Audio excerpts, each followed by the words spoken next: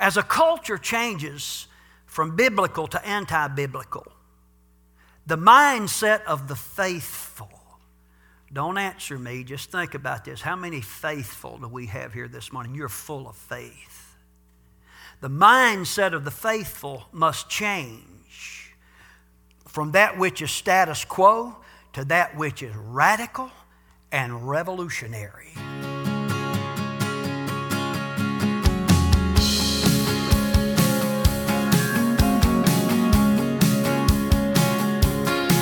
Lord God, you know all my ways. You know all about me, but still you came for me. Lord God, you know all of my thoughts.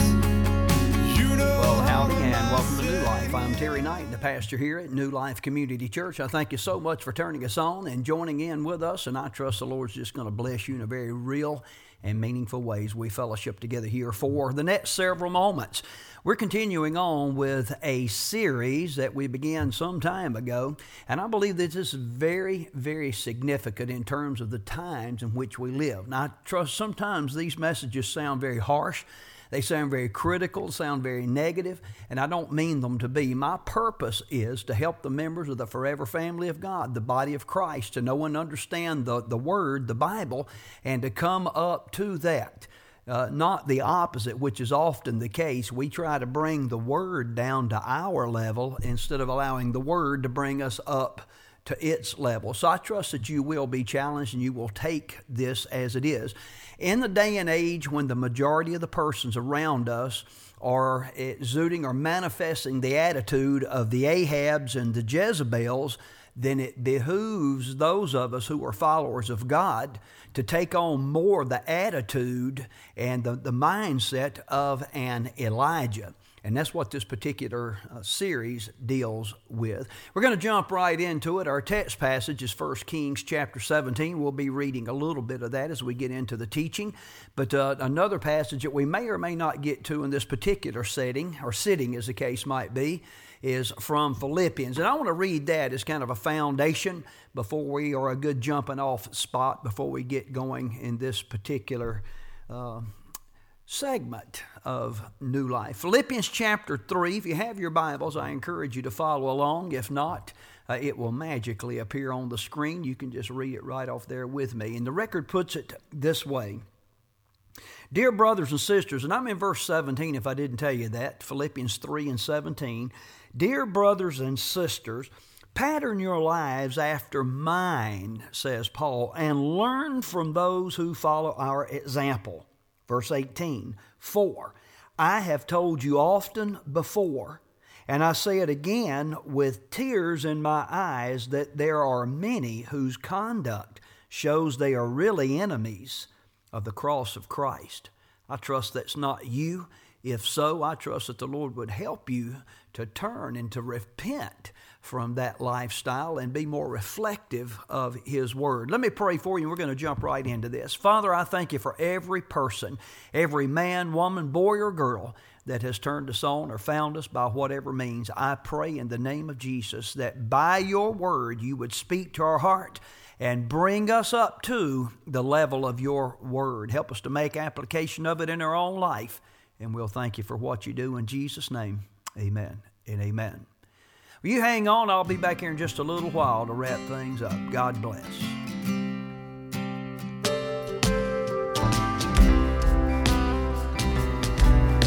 While I'm preaching this morning, if you want to jump up and shout right in the middle of it, you just help yourself.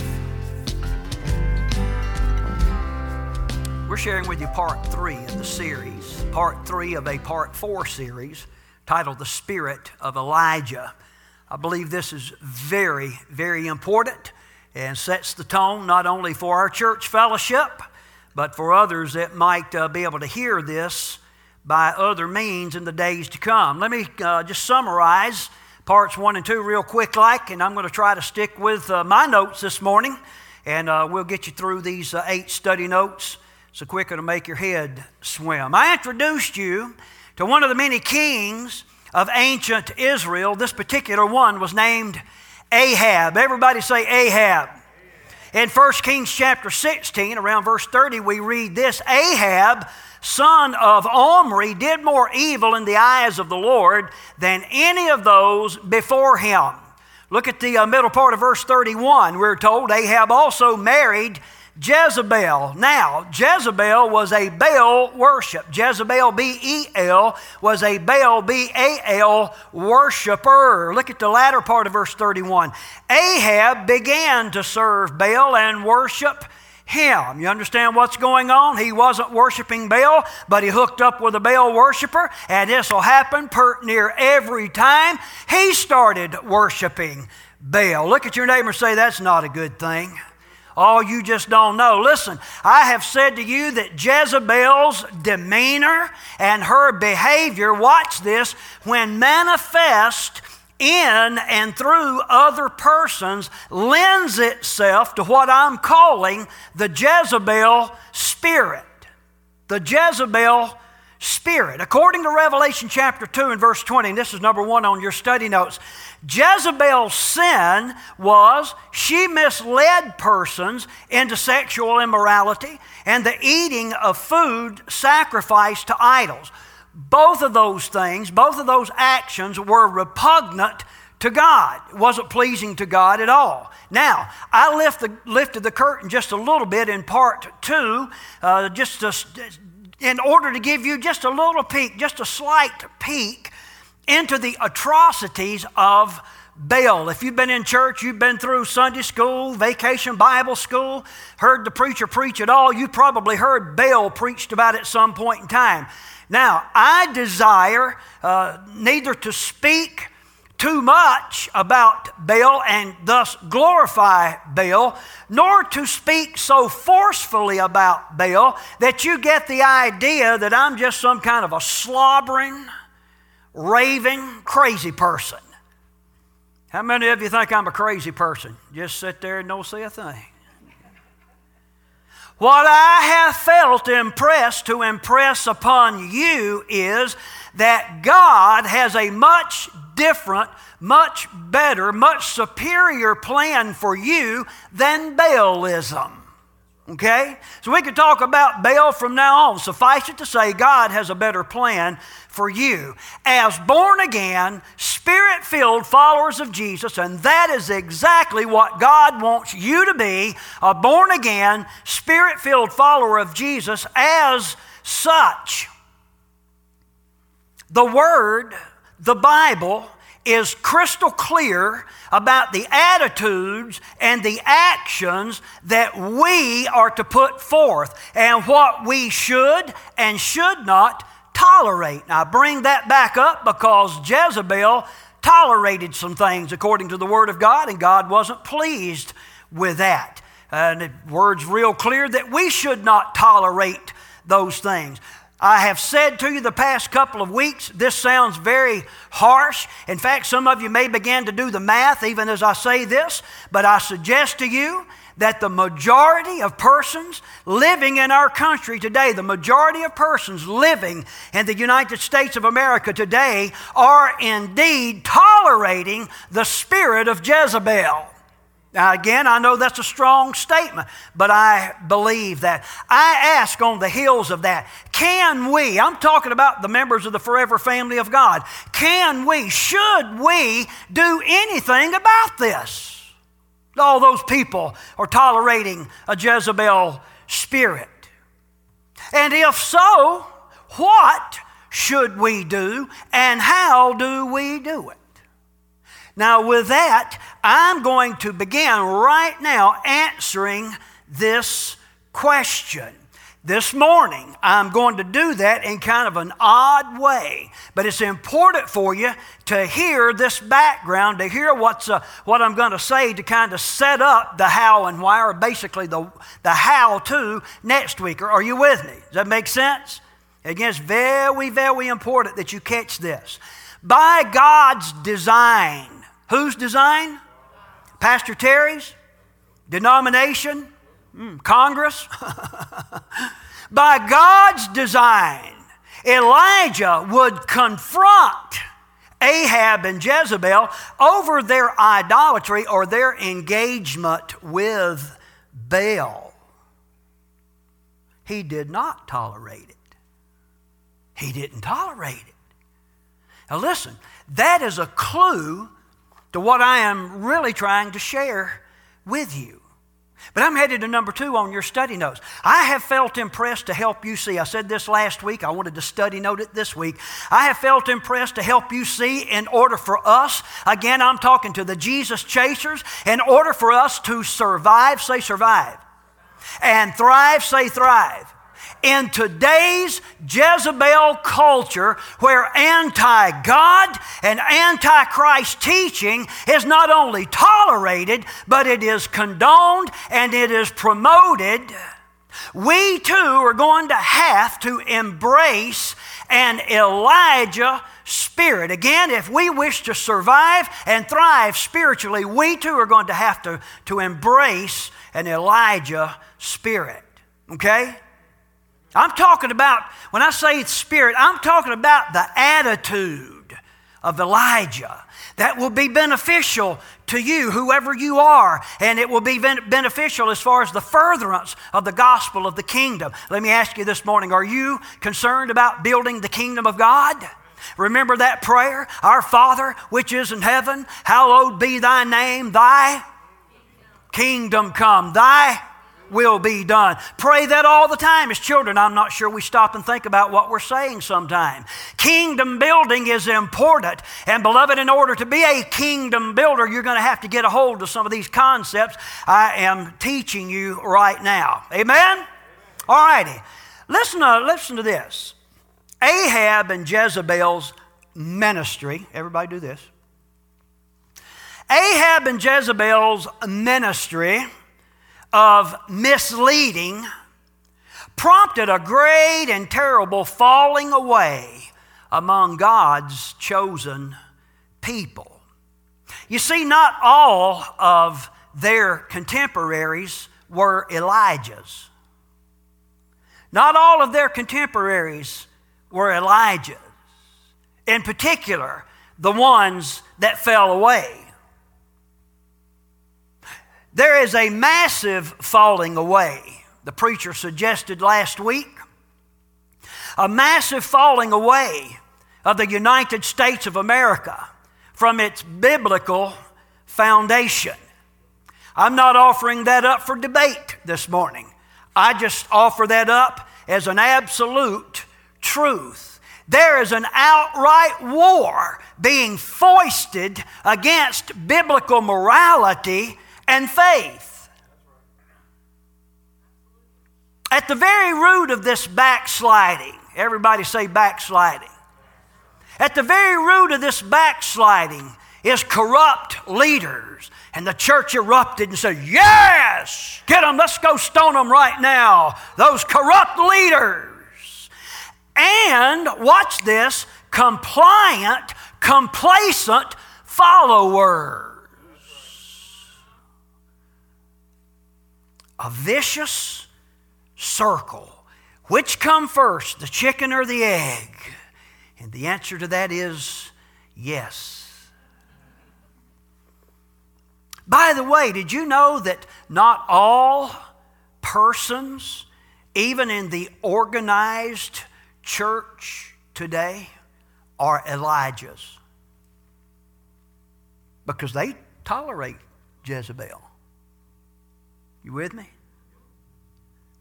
Don't take for granted just because there's a nice building with a little steeple thing and a cross on it and a sign that says church, that's where God shows up. Because God isn't welcome in some of those places. How do I know that? 2 things. First of all, they might read a little bit of this as they pick and choose a psalm here and there, but they don't really believe this because they don't believe that Jesus Christ is the Son of God and the only way to heaven. They just don't believe this, and they do not, if they ever do, they do not talk very much about Holy Spirit. You can say Holy Ghost if you want to use the King James Version, but they don't talk about that third person of the Trinity. And beloved, if you are not talking about Holy Spirit and Holy Ghost, let me tell you something. You are not experiencing God in any of His fullness in this day and age. I'm just saying. Can we learn anything from their sins? Of course we can learn some things from their sins. You don't have to make all the mistakes there are. You can learn from other people's mistakes. That's wisdom. Listen to this. Now, I'm not there yet, so clicker, don't get ahead of me, but I'm headed to number 3. Let me set it up for you. Here's what happens when leaders are ungodly and unrighteous. Even if they make claims of being godly and righteous. Let me give you a new catchphrase, a new buzzword for today, and it's the word devoted. Oh, they are devoted to a certain religious institution. Devoted. Listen, Jezebel was devoted. She devoutly worshiped Baal. Now, I said that to say this. Beloved, being a devout member of a cult doesn't count for anything with God. The significant part of the equation is cult, not devout. Can you imagine with me? Any of you like apples? Good old apple. Boy, I had a good old apple this week. And when you don't eat much sugar and you get a hold of that apple, boy, I'm telling you, that thing is some kind of good. Only 2 words for an apple like that. But can you imagine a good apple having a worm in it or rot? You wouldn't say that's a good apple, would you? That's not a good apple at all. Can you imagine just saying something like, well, we'll just eat around that worm? Hey, listen, you don't know where that worm's been? They tunnel. I'll just eat around that rot. Hey, I've got a theory. There are way too many apples for that. Somebody say amen right there. What I'm saying. Fill in number 3 with me. I said, here's what happens when the leaders are ungodly and unrighteous. When there's a worm, when there's a rotten spot, the leanings of the leaders will become the leanings of the people. Okay? The leanings of the leaders will become the leanings of the people. Beloved, I totally trust that you'll understand this morning. What a graphic image of that apple. Probably never get that thought out of your head. Worms and rot do not remain sedentary. They don't. Here's a case in point. And let me help you understand this. One of my mentors, one of my teachers, is Rabbi Jonathan Cahn. He's written some tremendous books. I love to hear him speak. You've heard him speak here via video, things of that nature. But one of the books that he's released a couple of years ago is called The Paradigm. If you haven't read it, I would encourage you to. And The Oracle, which will give you a tremendous amount of Old Testament Hebrew history. But I'm going to be quoting from The Paradigm extensively over the next few moments, and I'll try to let you know when I'm doing that and when I'm not doing that. But here we go. Quote, with the rise of Ahab and Jezebel, the culture, everybody say culture, the culture's reigning worldview and principle was no longer biblical faith, but paganism and pagan practices became its code of morality, end quote. Now I want you to understand, during the reign of King David, remember King David the psalmist? He gave us a lot of the Psalms. He was a man that chased after the heart of God. He wanted to do God's bidding. His flesh failed him so many times, but he chased after the heart of God. During his reign, Israel's culture was one of faith and belief in the system of worship designed and purposed by God. They were not perfect by any stretch, but the culture was purposed to strive to be perfect. Does that make sense? They were striving to be perfect. Conversely, during the reign of Ahab and Jezebel, Israel's culture, say culture, Israel's culture devolved into one of outright disdain for the things of God. In other words, as we've taught you so many times, they exchanged the truth of God for what, church? A lie. They exchanged the truth for a lie. Suffice it to say, a preacher of God's word would have been welcomed by the culture of David's day. They would have applauded that. But that's not true with regards to the culture of Elijah's day. Are you with me on those two characters? You following me? This is important. Quoting Kahn, in the days of David, scriptural faith is a cultural phenomenon as it is largely joined to, watch this, and one with the nation's culture. It is established and part of the status quo, end quote. I could say it this way, perhaps to help you understand this a little better. We could say that there was no separation of God and the nation, of God and the state, as we may say it today. Actually, Israel was under a theocracy. Their government was God and God's spokesperson. Does that make sense? Coming back to Mr. Kahn. But in the days of Elijah, scriptural faith is not a cultural phenomenon. It becomes instead a counter-cultural phenomenon. It is disestablished and it is not part of the status quo, watch this, but is radical and revolutionary. End quote. Fill in number 4 with me on your study notes. Beloved, in the days when a culture is reflective of the likes of Ahab and Jezebel, then that behooves the people of God, the born-again, Spirit-filled people of God, to be more reflective of the likes of Elijah. You see where I'm going with this? You see how God's put this little puzzle together? As a culture changes from biblical to anti-biblical.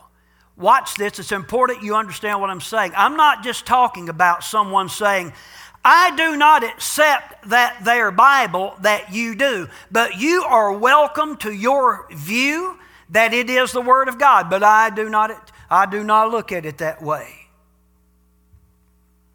Beloved, today we live in a culture that doesn't just go to that extent, but they would say to you, our culture has a disdain for the Word of God. And they would say to you, I hate it and I hate you because you love it. You are my enemy because you love the Word of God.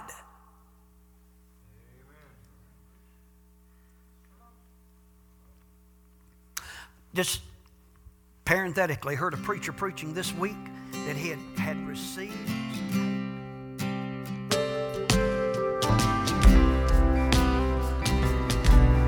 Beloved, we're going to cut in right there, and let me do so. Let me try to close tonight by reiterating this quote from Jonathan Cahn. I'm going to read it so that I'll get it. I have a difficult time remembering some of these things these days, but he says this quote, as a culture changes from biblical to anti-biblical, and our culture has turned from biblical values, and that would mean that they're unbiblical, but he says as in that case, the mindset of the faithful, and I trust I'm speaking to some faithful right now, the mindset of the faithful must change from that which is status quo to that which is radical and revolutionary. And not necessarily radical and revolutionary in the sense of shaking their fist in front of everybody or even carrying a sign, a protest sign, but in terms of the way we operate, the way we live, and the way we interact with the community and our fellow man, it's going to seem radical. As the world turns against the Bible, and you are living by the Bible, then it's going to put you at odds with them. Does that make sense? So we're going to have to kind of, stand up a little bit. In fact, the New Testament tells us to put on the full armor of God, having done all to stand, that we can stand, therefore, to take a positive stand for the things of God. That's my plan, my purpose, my prayer, actually, for you. And that's why we bring you this teaching. I trust that you'll take courage by it. Now listen, I may be talking to someone, no doubt speaking to someone out there. You've never been born again. You've never been filled with the Holy Spirit of God. And that is God's desire for you. It's not God's desire or purpose that any perish, but that all come to repentance. I would encourage you right now, if you have never been born again, just to pray, repent of your sins, admit that you are a sinner, and ask God to forgive you, to lay those sins aside. Open up your heart's door and invite Him to come in by Holy Spirit and to dwell with you, to remove your sins and to take His rightful place on the throne room of your heart. Then begin to serve Him. And I encourage you to read your Bible. If you do not have a Bible, give us a call. There's some contact information on the screen. We'll get you one.